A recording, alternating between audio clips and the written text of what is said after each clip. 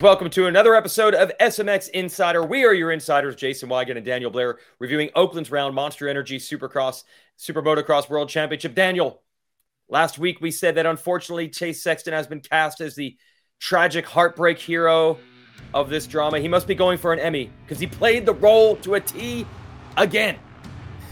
Just in case you didn't know what his character traits are in this story, he want to make sure you knew. And honestly, Weege, I feel gutted for him. I've watched the video like 20 times. I'm having a hard time actually breaking this one down and finding what went wrong when you narrow the scope on the details. But yeah, as far as the show goes and the story, it's just gut-wrenching for the guy. And I feel for him, but at the same time, he is creating his own legacy if he wants to. If he is able to overcome this thing and get past the finish line and become a champion, especially this year, it ends up being one of the most awesome stories ever because he is just having gut-wrenching failure over and over and over. And I think if he overcomes, it could be the most magical story ever. So that's the positives for him. But man, that was a tough one. Yeah, in the moment, it keeps feeling so horrible. But again, he's still in the championship. He could easily turn it around. It's like Taylor Swift says, it's exhausting rooting for the anti-hero. And then taking advantage of that is Eli Tomac. You and I have talked about this in many different forums. Cooper Webb has his strengths, Chase Sexton has his strengths, but across the board on the averages, Tomac's just a little bit better right now. Yeah, Cooper Webb is the master of the last 5 minutes, but his first 15 minutes, it needs work. It really does. He admitted that. And Chase Sexton, as we have seen now multiple times, absolutely has mastered 15 minutes, but his last 5 minutes need a little bit of work, obviously. The problem for those guys is Eli Tomac isn't weak anywhere, and maybe he's not as strong as Sexton in the 15. Maybe he's not as strong as Cooper in the 5, but he's better than them across the board, which is why he has 4 wins out of 6, a 7-point lead on both of them. And yeah, they have work to do, and all Eli has to do is make sure he shows up at his best because he has everything covered. He just doesn't have the eliteness in every category, but doesn't need it. And that's the issue for Webb and Sexton. You can be elite all you want in categories, but unless you have it all covered, you're not going to beat Eli Tomac. And the best part is, Jason, we get to continue this story next week in Arlington. There's going to be highs, there's going to be lows, there's going to be emotions flying all over the place. But luckily, we're able to bring someone on today who can share with us what it's like to capture those highs and lows right after the checkered flag. All right, it's time for the big interview. On our show, we try to give you some of the behind-the-scenes inside access that you don't get anywhere else. So we're going to bring on a photographer from Align Media, joined by my buddy, Mike Emery. And the reason we want to highlight this is because I think mechanic, video, and photography, those are the 3 jobs I hear the most people say they want to have in this industry. So, Mike, tell everybody how gnarly your weekend schedule is, and that might tell people maybe this isn't the job for them. I'll start off by saying the mechanic's job's probably gnarlier, but that's just that. But Fair. Thanks for having me on, guys. Our weekend, we start on Friday. We have to shoot press. We have a bunch of deliverables every week. So Friday's chill and it's actually enjoyable. We get to talk to people. Everyone's more mellow. But that being said, we kind of cruise the pits, get everything going. That's a mellow day. Saturday, get there early, say an hour and a half or so before track walk, shoot bikes, shoot riders walking in, track walk, and then you're straight to the photo den. Everybody wants pictures, so a big part of our job, send photos. Then you have a little window before practice. Get out there, shoot some guys getting on bikes, run back to the stadium, shoot practice. Again, send photos. So everything that everyone sees on Instagram or Facebook or whatever has to come from somewhere. Therein lies all of us photograph people doing our job. So, Mike, what is that moment like? Again, your long day all comes down to this moment at the very end when you're down there with the winner, with the loser, kind of taking in those emotions. So a 2-part question. Number 1, what's it like just emotional to be in that environment? And number 2, what do you hear down there? Because I have to imagine sometimes when people are really successful, like they might say things that you didn't expect. And sometimes when you fail, you say things you didn't expect. So have you ever caught anything where you're like, whoa? Yeah. First of all, the moments, that's like what we do it for. I think everyone that's in this, it's incredible to watch people succeed, like lifetime goals. And it doesn't matter who wins. You're stoked for that guy. Like you're watching somebody succeed, right? And as a photographer, you're capturing it. So that's like the coolest thing. And I love emotion. So that being said, like we're in that really intimate setting, capturing it, where you're hearing things that you definitely wouldn't hear on TV, where these guys have to get that out. And then once the cameras come on them, oh yeah, it was great. We tried our best, but all the F-bombs have already been, said. And it's kind of a weird situation because you put your camera in their face a little bit, but they know what we're doing, and that's our job. So it's like walking a line, you're sort of like, ooh, I want to get this photo of this guy that's just crushed, just as much as I want to get the photo of the guy that just won. And those are storyline photos that tell the story. So like Chase this week on the podium, he was just leaned against the pole next to the trophies. He just looked like he was just like, but that's part of it, right? And we'll capture him when he gets the win on the other side. Same with Cooper. He was just fired up, like he wanted that win, but he was also proud that he did so well. So it's cool, but it's also a respect thing and trust. They know we're in that moment, so it's on us to keep that to ourselves a little bit. And if something crazy was said, that doesn't leave that spot. We're always cautious. We're never going to compare what we do in the media to the riders. They're the real heroes. But you and I have had conversations about everyone that's at the track, whatever job we all have. We're all ambitious enough to try to be the best. So talk about the pressure, your focus, your goals, your ambition to nail it, nail the photo, be in the right place at the right time, and honestly just not screw up in the same way the riders feel that pressure. It's funny. Like I joke to the riders, I'm like, why do you guys need 3 practices? I got to do my job first practice, just messing with them. But yeah, there's only one finish line. You can't mess that up. I mean, there's a lot of pressure, and I sort of relate with, not saying at all I can relate to the riders, but when guys have a bad weekend, like I have bad weekends, you guys probably have bad weekends, like you're not going to nail it every weekend. So it's like being okay with, I got the job done. I might not have gotten my favorite portfolio work ever, but we did our job, right? So yeah, there's a lot of pressure. And also I have a lot of pride in what I do. I always want to improve. I want to do the best work I can do and provide people that trust us with that, right? So yeah, it's cool. I mean, it's a grind though. Like I told you, we're at the end of the night, we have to do the hardest work when we're the most tired, super fast decision making. And so, but I love it. I mean, we wouldn't be doing it if we didn't. So back to the grind. We'll see this weekend, 2,000 more photos coming from Align Media for a variety of clients this Saturday. We'll see you at 1 a.m. Thank you guys. I appreciate it. All right, Jason, 30-second board is up. The anticipation is building. The revs, the drop at the gate. Here we go. My favorite part of the show. I want to start with the whoops, skimmers, and jumpers. We saw Jet Lawrence go through the whoops at 150 mile an hour in his heat race. We saw Eli Tomac go through them at 5 mile an hour on the last lap of the main event. Jumpers and skimmers and everything in between. Yeah, the Oakland track was a big talking point in general. The double set of gnarly whoops with a 6-whoop dragon back in between. Like you said, you could see it. You could see the difference between jumping and skimming. Cooper Webb regrets. He said he probably started jumping too early. It's bad habits from back in the day when he was a jumper all the time. He thinks he's got a motorcycle that could have skimmed longer and faster into the main. He didn't do it. It might have cost him the win. Tomac went back and forth with skimming and jumping while trying to figure out how to keep up with Sexton.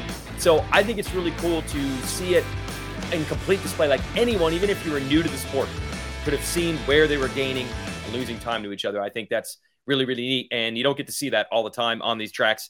And that leads to the weather. Look, we could have had a 1982 style Supercross track with barely any obstacles, which is what they were going to do to try to get through the mud race that Oakland would have been after Anaheim won. Instead, they postponed it. We had beautiful weather and an absolute monster of a racetrack day. Great day. Beautiful weather. My friends and family from NorCal said it was awesome. And you're right. If they ran it back in January, they would have been riding around with their legs out, hoping to just get through the track. So we wouldn't have been able to see the jumping and the skimming of the whoops and the option. We wouldn't have been able to see Cooper Webb pull off that late race quad over the tabletop. We wouldn't have been able to see Jet trying to quad everything in his heat race for whatever reason I don't understand. We would have never seen any of that if we did race back in January. So I think the decision was right to postpone, obviously for a lot of different reasons. But what we got out of tonight was a great night of racing, a lot of talent and mistakes on display, which I think is huge for the sport.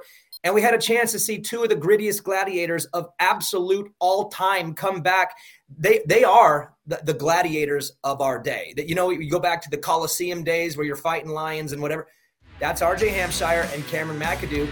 And they were the story not because of just their toughness, but look at the quality of riding they put in. RJ gets a second in his heat, or wins his heat, gets second in the main. McAdoo's on the podium.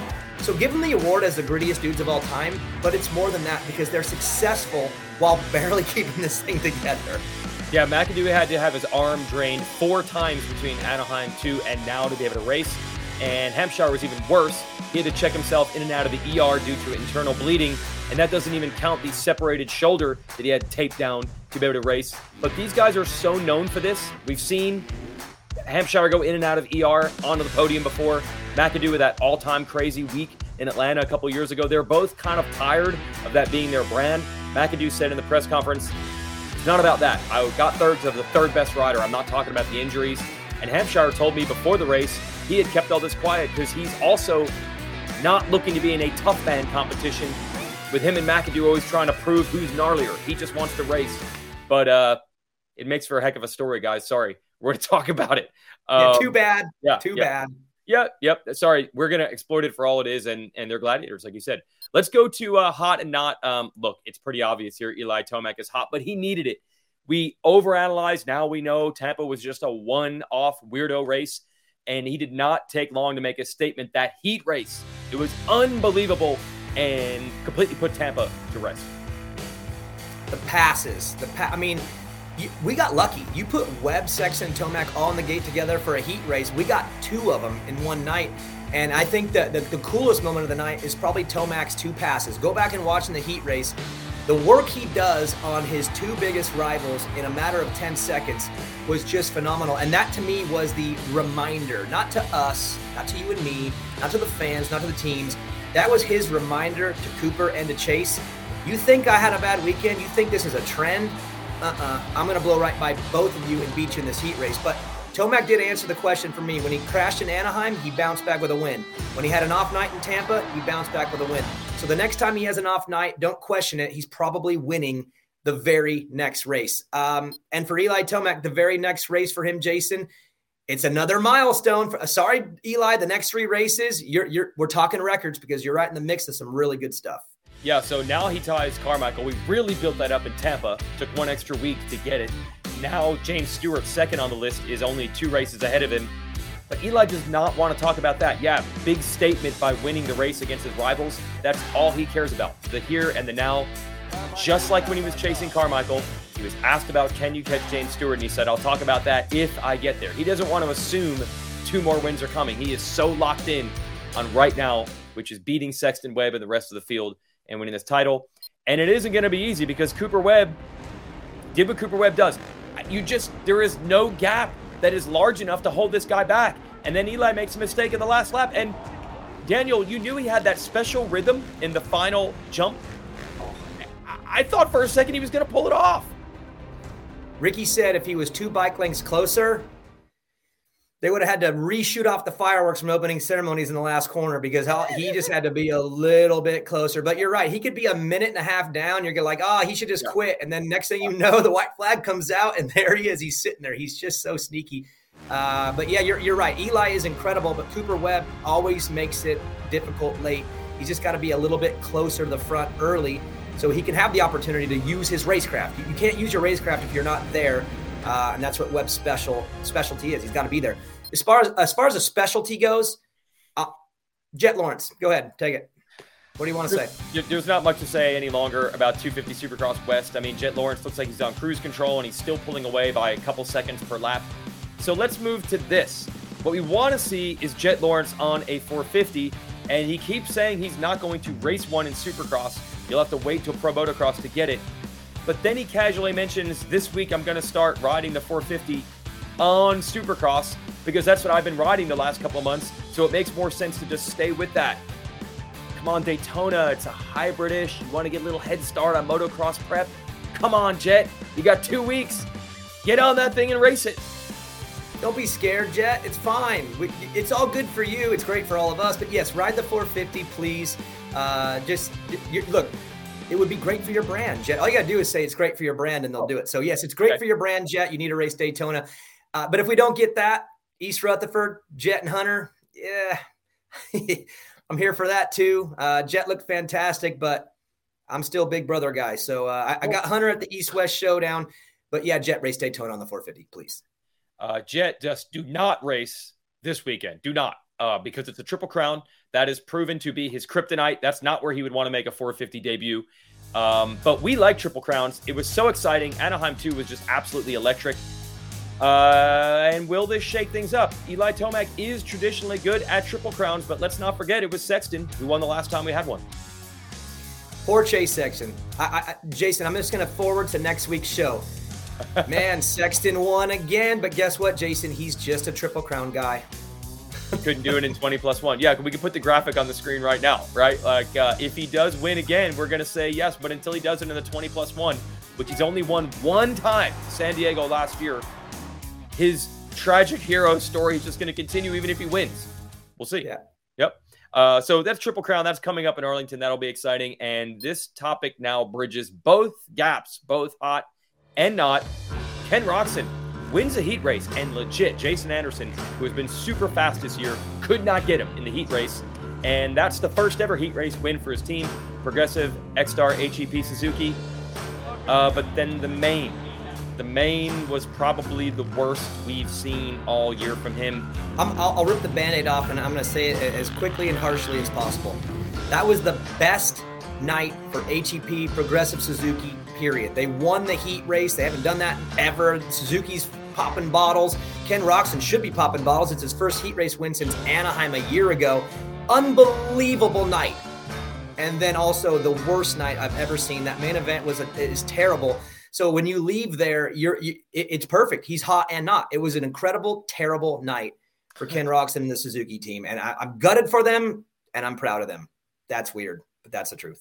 Press release quote from Roczen was, "Not what we wanted, looking for more in Dallas." Okay. Sexton, we're going to put on the not list again. It's the same debate we have every darn week. It's actually not terrible. He still could easily win this championship. And you notice, even Cooper Webb, who likes to play the mind games, you're not seeing any trash talk, anyone trying to get in Sexton's head. I think even Tomac and Webb know, hey, this is in this guy's control. If he puts it all together, there's not much we can do. But he's not doing it, so he's on the not list. Sorry, Chase. Well, we put Roczen in the hot and not list.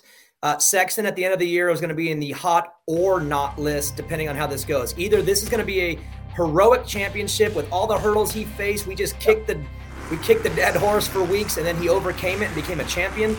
Or he's going to look back and go like, wow, they just kicked the dead horse all year long, and I lost this thing. So he's at the crossroads. That's all I got to say. That this whole year is either going to be hot or not, and he needs to figure it out quick because it's going to go one way or the other here, I think, pretty soon. Real quick shout out to a couple 250 riders that went down in practice. Our buddy Phil Nicoletti crashed in the whoops in free practice, dislocated wrist, spent like 6 hours in the hospital with his wrist in traction to get it back into place. He's got surgery this week. So Filthy Phil for Club MX, FXR, Muck-Off Yamaha is going to be out for a while. Styles Robertson did go down in practice, didn't race the main. That's a bummer because he had won one of the Triple Crown races at Anaheim, but the team says Star Racing, it's not that bad. He should be back in Seattle. Probably going to be a longer on the mend for Phil. So that's a bummer there for some popular guys. And speaking of popular, let's get into the drama. Let's get into it. First of all, we have the great Justin Brayton really upgrading the analysis chair of Race Day Live again. Great to have Brayton there. And he said he wanted to do a sit-down interview. He picked Justin Barcia as his first ever subject. And this is what he got when he broached the subject of Jason Anderson with Barcia. All right, last thing. Anderson. Yeah. What's the deal? You guys. We should. I mean, did you get into it as kids? Like, were you? No. Did you date his girlfriend in middle school? No. Like what? Nothing. No, it's so crazy, right? Yeah, he just hates me. It's a shame, but it is what it is. You know, not everyone's gonna love me. So you think that, like, he must, right? Doesn't like you. Yeah, I don't know. I can't talk to him because it's just, I don't think that's gonna happen. And yeah, he's just not a fan of me, and that's fine. He hates me. But honestly, he probably does. It's probably honest. Sorry, Justin Barcia, but I hate to bring this to light, but they all hate you. Just throwing that out there. I honestly, Adam Cincerello hates you. Colt Nichols hates you. Jason Anderson hates you. They all hate you. So, yeah. and the best part is, He just retired now. That's the only difference. Yeah. The best part is I don't think Barsha cares. I think he laughs at it and he doesn't care. So no, I'm glad that he got that soundbite and it is truth, but sorry, Justin, they all hate you. All 31 Super Motocross World Championship events can be streamed domestically. That's here in the U.S. on Peacock. So to subscribe, go to peacocktv.com/sports/supermotocross. And for the fans of Super Motocross, they'll have a chance to watch it all year long on Peacock, NBC, and USA Network. And for the international fans, you can join in the fun by getting the Super Motocross Video Pass. Go to supermotocross.tv to purchase access to every moment of the 2023 Supercross season, the Pro Motocross season, and of course Super Motocross live events in one place. Plus, get over 800 plus hours of archived races.